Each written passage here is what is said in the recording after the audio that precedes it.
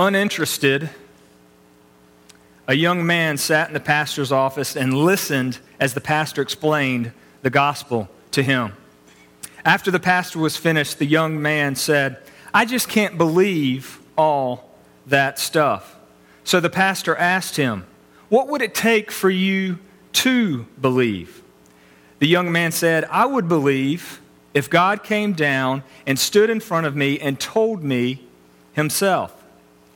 The pastor replied, "My friend, he already has come down. He came down 2,000 years ago and lived among us. If you don't believe that, then I have nothing better to offer you." One thing we've got to understand and one thing we've got to realize is that our teaching, our understanding of the doctrine of the incarnation is of utmost importance. When I say the word incarnation, what I mean is that Jesus came in the flesh. Now, the word incarnation is not found in the Bible, but you can see it all throughout the Scriptures. Just like the word Trinity is not found within the Bible either, but you can see it playing itself all throughout the Scriptures as well. But the word incarnation comes from the Latin, and it means incaro, which means in flesh. If you think about it, very similar to the Spanish word carne, meaning meat.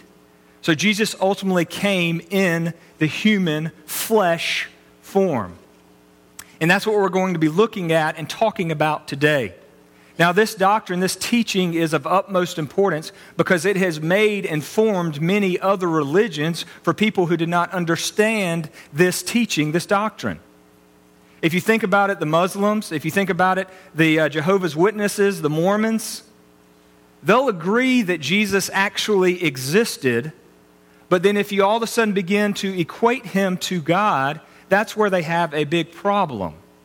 And so that's why we got to make sure we understand what this means and how important it is. Now, we've been going through this series of Be Present.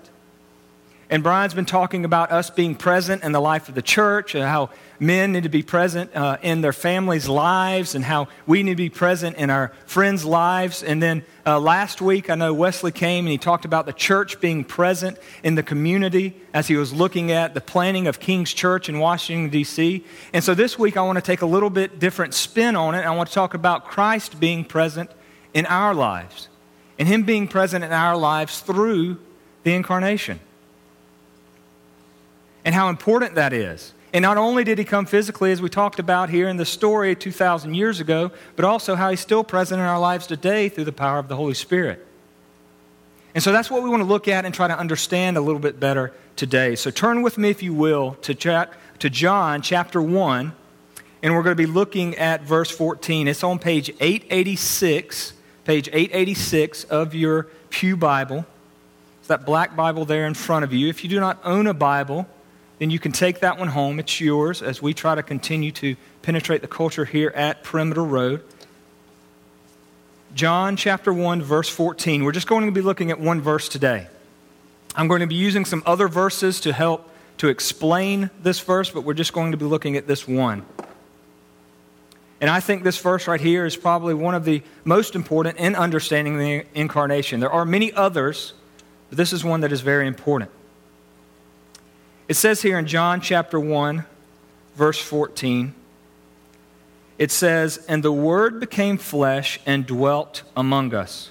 And we have seen his glory, glory as of the only Son from the Father, full of grace and truth." I'm going to read it to you one more time, as the Word of God is so very important. It says, "And the Word became flesh and dwelt among us. And we have seen his glory, glory as of the only Son from the Father, full of grace and truth." The first thing that I want you to realize, and the first point that I want to make today that you've got to understand, is that Jesus became human. Now think about that with me just for a second. Meditate on that for a second. Marinate that for a second, okay, in your hearts and in your souls. Jesus became human.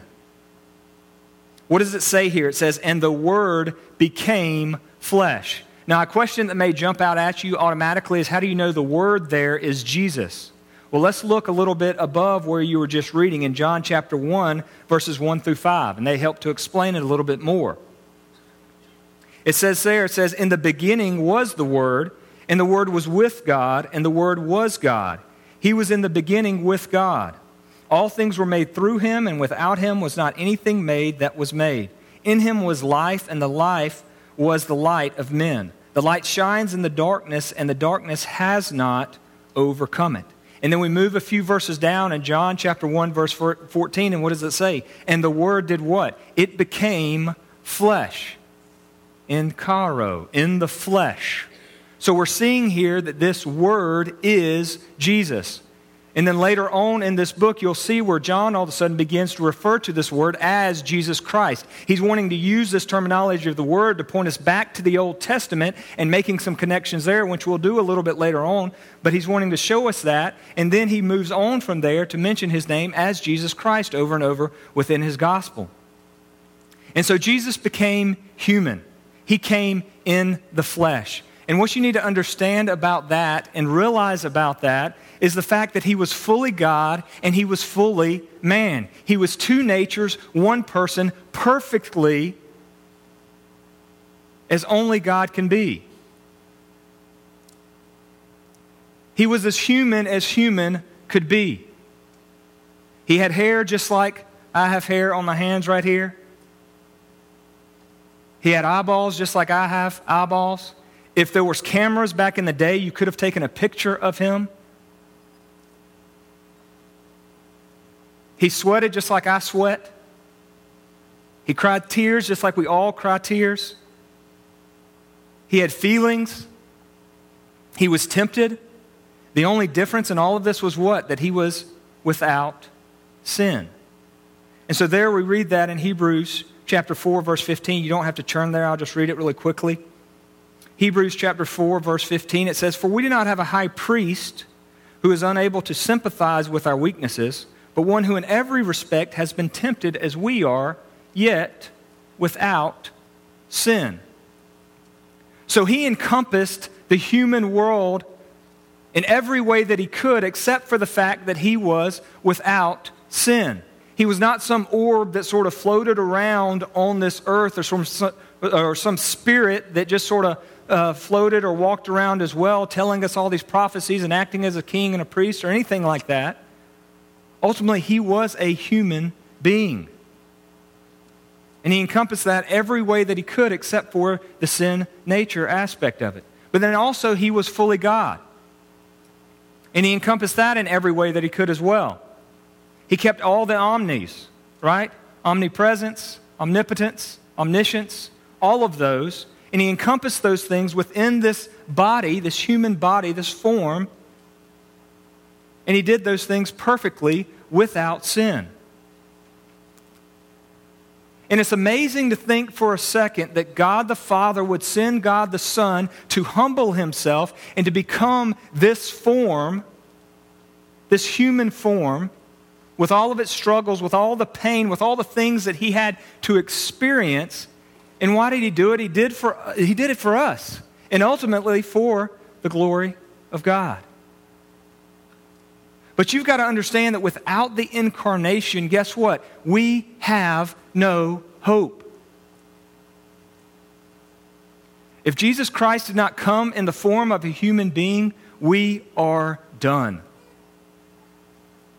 We are sinners in need of a Savior, and we have found that Savior in Jesus Christ and the fact that he came in the form of a man.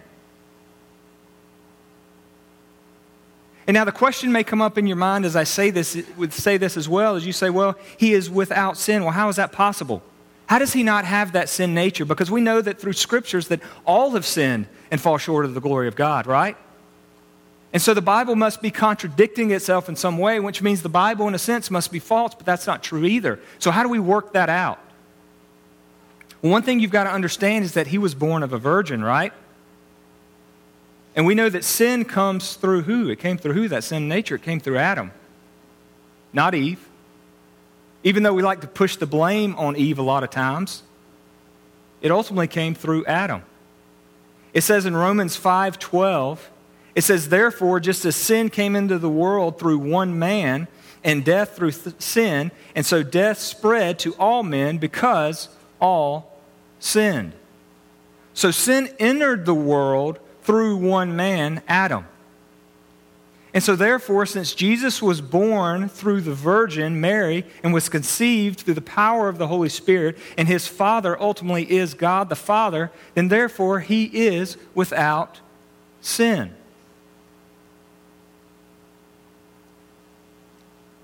And so Jesus became human.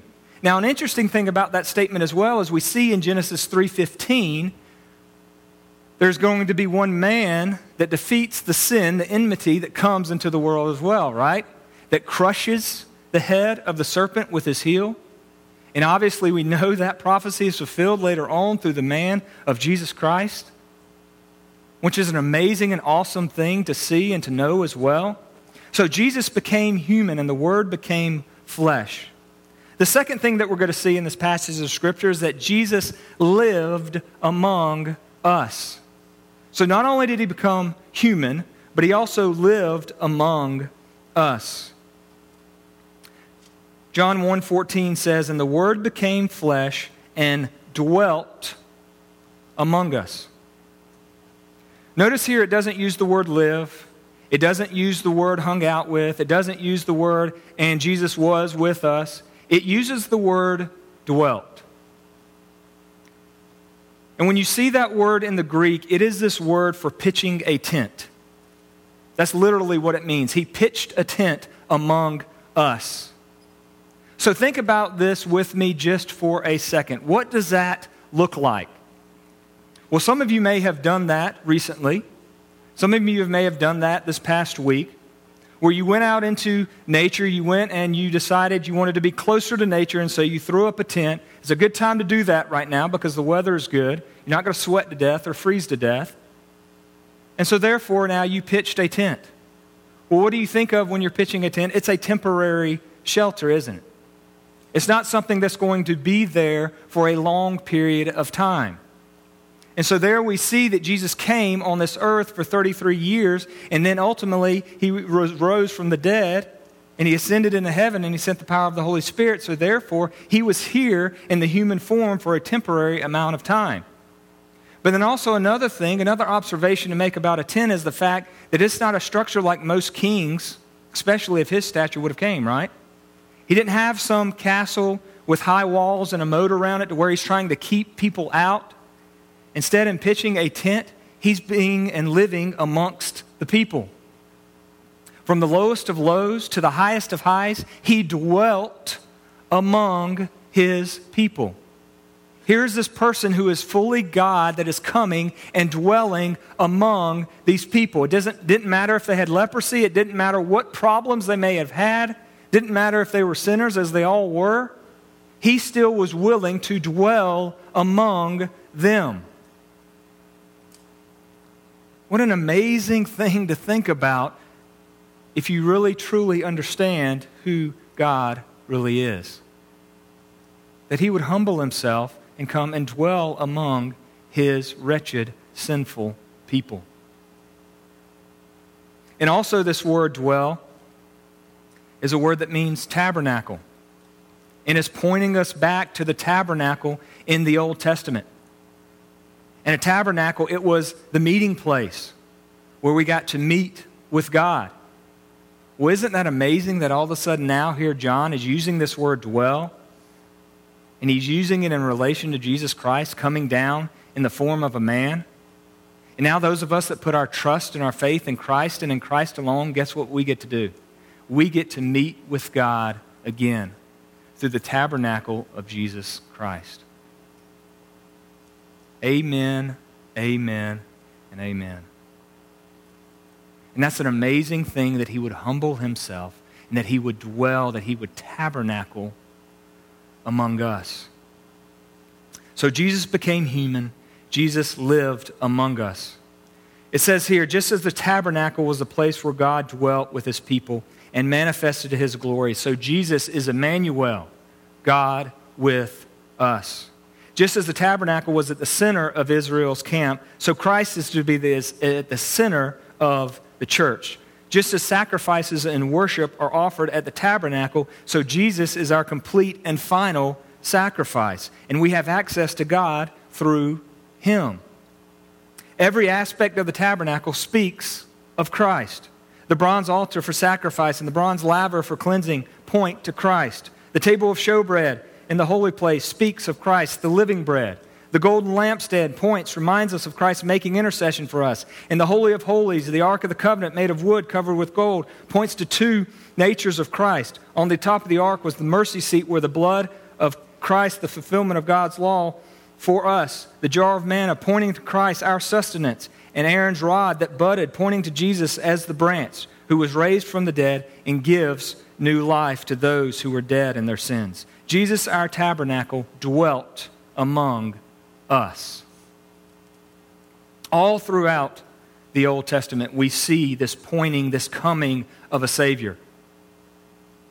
And he is fulfilled through Jesus Christ. And it's an amazing picture to be able to go back and to look and to see all throughout the pages where Jesus is being talked about and prophesied. So Jesus became human. Jesus lived among us. The third point that I want to make is that Jesus revealed his glory. It says here, and the Word became flesh and dwelt among us, and we have seen his glory as of the only Son from the Father. This word seen, when it says seen his glory, in the Greek it means to gaze intently. It means to study as though you are in a lab. And when I read that, it made me think of the times growing up when I used to work in a lab at my dad's office. My dad was a veterinarian.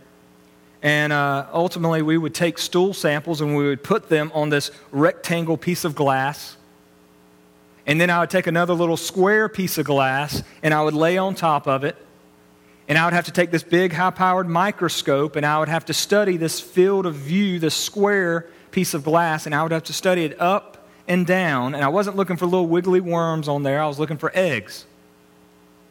I was looking for maybe it was whipworms or roundworms or tapeworms.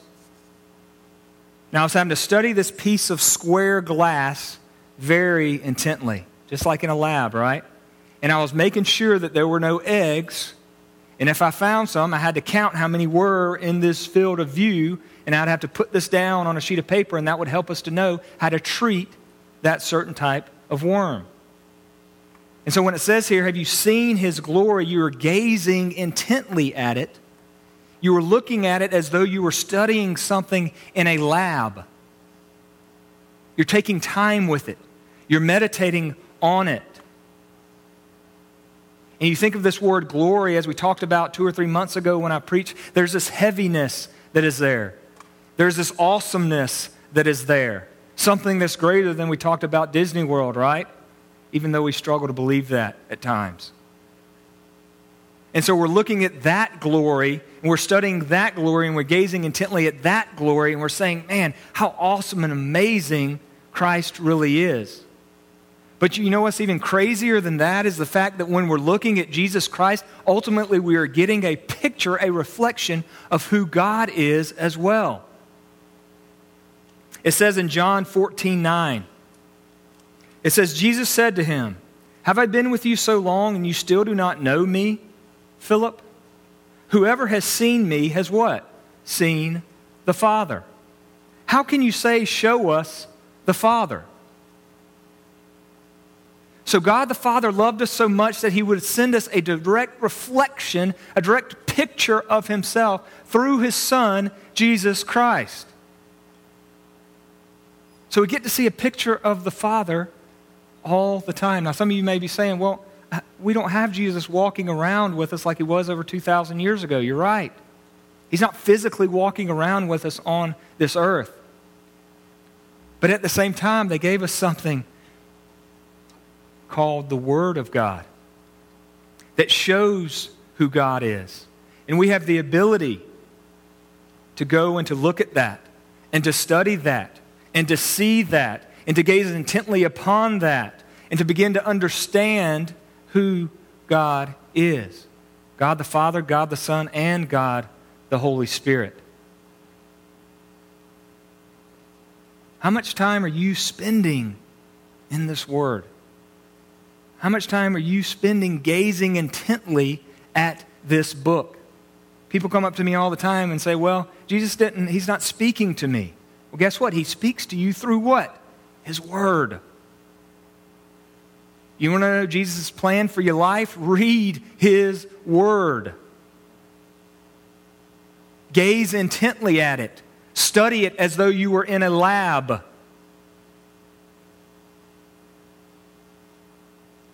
It's worth every amount of time that you would ever put into it. Trust me on that. I believe that with every fiber of my being. And yet there's still days that I struggle at getting into this Word. Because I have given in to the lies and the schemes of Satan. And I have chosen on my own not to spend the time in it. Because it's my fault, right, that I haven't spent the time with it. Don't blame it on Eve. Don't blame it on Adam. It's your fault. It's your sin. Own it. Take some time in this Word. Don't push the blame on someone else for not being in it. Gaze intently at it. Study it as though it were in a lab. So Jesus became human, Jesus lived among us, and Jesus revealed His glory. Jesus was not invisible, nor was He obscure. When you look at Jesus, you see the face of God. God wants to be seen and to be known in His Son. When you hear Jesus teach, you hear God teach. When you come to experience Jesus, you experience God. In Jesus, we see God. The fourth point that I want to make, and the final point that I want to make, is that Jesus invites us to Himself. It says here, and the Word became flesh and dwelt among us. And we have seen His glory, glory as of the only Son from the Father, full of what? Full of grace and truth. Now, how is Jesus full of grace and truth? Well, think about this for a second. What is grace? Grace is a free gift. We do absolutely nothing to deserve that gift at all. And there's no amount of works that we can do to earn it or to gain it in any way. So God willingly, the Father, sent God the Son to be the propitiation, to be the wrath bearer for our sins. And He did that freely. Nothing that we did caused Him to do that, because we cannot earn that gift of grace. When Jesus took on the human form, when He humbled Himself and He was willing to go through the pain and the trauma and all the things that would have gone about with that, that was an act of grace on God's part. He was full of grace. That He would get up on the cross and that He would die the most horrific death possible in our place. He ultimately died the death that we should have died because of our sinfulness. But then also here it says He was full of truth. Now, all throughout your community groups, you have been learning about the covenants and how God always keeps His promises, no matter how many times we have failed miserably, no matter what prophet, priest, or king has failed, or whoever.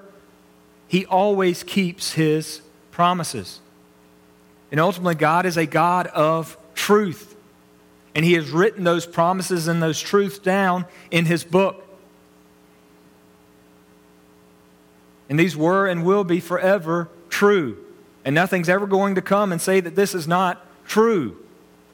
And you've got to stand firm on that. These two words explain why Jesus stepped out, coming to the earth. Because He was full of grace. He died for you and me while we were yet sinners. And we can come just as we are to Him. We don't have to clean ourselves up first because He was full of truth. He was able to pay for our sins completely. You can come in complete confidence knowing that He will keep His promises. When He promises a complete pardon for your sins, guess what? He means it. I want to end with this story here. And this is a story, it's actually an article by Ed Leap. He was a doctor, he was a physician in Greenville, South Carolina. And he wrote this on Monday, December 15th, 2008. And he says, over and over again, I have asked suicidal or depressed patients what is pushing them to the brink. Their answer is so consistent that it must have a deeper meaning than we realize. I'm no good, they tell me. Sometimes they are hearing voices, so I ask what the voices say. That I am worthless, that I should die. The problem is perennial. As long as humans have existed, we have sensed that we were not something that we ought to be. As long as we have been wounded by family, friends, or strangers, we have doubted our worth. The cure for all of the fractured suffering of the human heart, all the terror we visit upon one another, all the guilt we bear with bent spines our whole lives, all the horrible condemning voices is the fact of grace. Grace, I propose, is the greatest concept in human history. This season we celebrate the birth of the author of grace. He came to earth worthless and was born into oppression and domination. He came to a place and people broken, and in the end was broken himself. The author of grace was told by many that he was no good, that he was a liar, that he was useless, deluded and mad. Finally, he received the ultimate rejection and insult and paid with his life. He was broken for the broken and hated for the hated. He was despised and rejected so that the despised and rejected would have a hero and comforter. And yet, in all of it, he announced the cure of grace. He told us what we already knew, that we were broken and needed repair. He told us the repair would be free for the taking, that we were all loved in spite of the voices in our heads, the words of our enemies, and the cruelties of our families and friends. In bringing of grace, he changed the world. He said that we could never do enough to be truly good, but we could share his goodness and accept the gift he offered. In that fell swoop, he negated any other contingent therapy for the misery of humanity. No wealth or position could cure our loneliness. No rule or law could overcome our weakness. No plan or good deed could earn our healing. Only the gift he brought. Only himself. What you must understand and realize is that without God coming in the incarnation, in the flesh, we have no hope. All throughout the Old Testament, people came before him and they failed miserably. The Jews, they wanted a king, so God gave them a king, and all of those kings failed miserably. Whether it was Saul, who had no heart for God, Solomon, who had a half heart for God, or David, who had a whole heart for God, they all failed miserably. Doesn't matter if it was the prophet Elijah, he failed miserably. Doesn't matter if it was the priest Aaron, he failed miserably. And all of them pointed to a greater prophet, a greater king, a greater priest that was to come, and his name was Jesus. And he humbled himself, and he came in the form of man to save us wretched sinners from what we deserved, and that was death. To save us from hell, eternity separated from God. So without the incarnation, we have no hope. Without the incarnation, we get exactly what we deserve. So may you never forget the enfleshing of Jesus Christ and the fact that he actually came in the form of a human being, and in the fact that he was actually God, two natures in one person of Jesus Christ. And he encompassed those things perfectly, and yet he did it without sin. And may you be reminded of that this season, as you continue to be present in the lives of the people and of the family that you're a part of. As you leave this room here today, and you're present in your coworkers' lives, you're present in your family's lives, you're present in your friends' lives, can you remember the fact that God would send his only begotten Son, Jesus Christ, to be present in your life, you wretched sinner? And once you did nothing to do to deserve in any way, form, or fashion, he gave it to you as a gift of grace. And not only did he give you salvific grace, but he gave you common grace each and every day, which is the breath in your lungs. Why he keeps us alive, I have no reason to know. Why would he do that? He created us. But we've rejected him so many times. He has the right to do whatever he desires, and yet he gave us the gift of grace through his Son, Jesus Christ. May we never forget that, Perimeter Road Baptist Church. And may you hang your hat on that each and every day. And may you fight against that with any Mormon or Muslim or whoever comes in your path. Because they've fed and they've eaten from the book of lies. And they need to know about the grace that you believe in. Bow your heads with me and let's pray.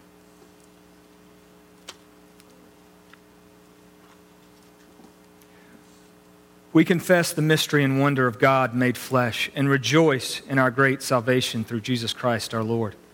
With the Father and the Holy Spirit and the Son created all things, sustains all things, and makes all things new. Truly God. He became truly man, two natures in one person. He was born of the Virgin Mary and lived among us, crucified, dead, and buried. He rose on the third day, ascended to heaven, and will come again in glory and judgment. For us, he kept the law, atoned for sin, and satisfied God's wrath. He took our filthy rags and gave us his righteous robe. He is our prophet, priest, and king, building his church, interceding for us, and reigning over all things. Jesus Christ is Lord. We praise his holy name forever. Amen.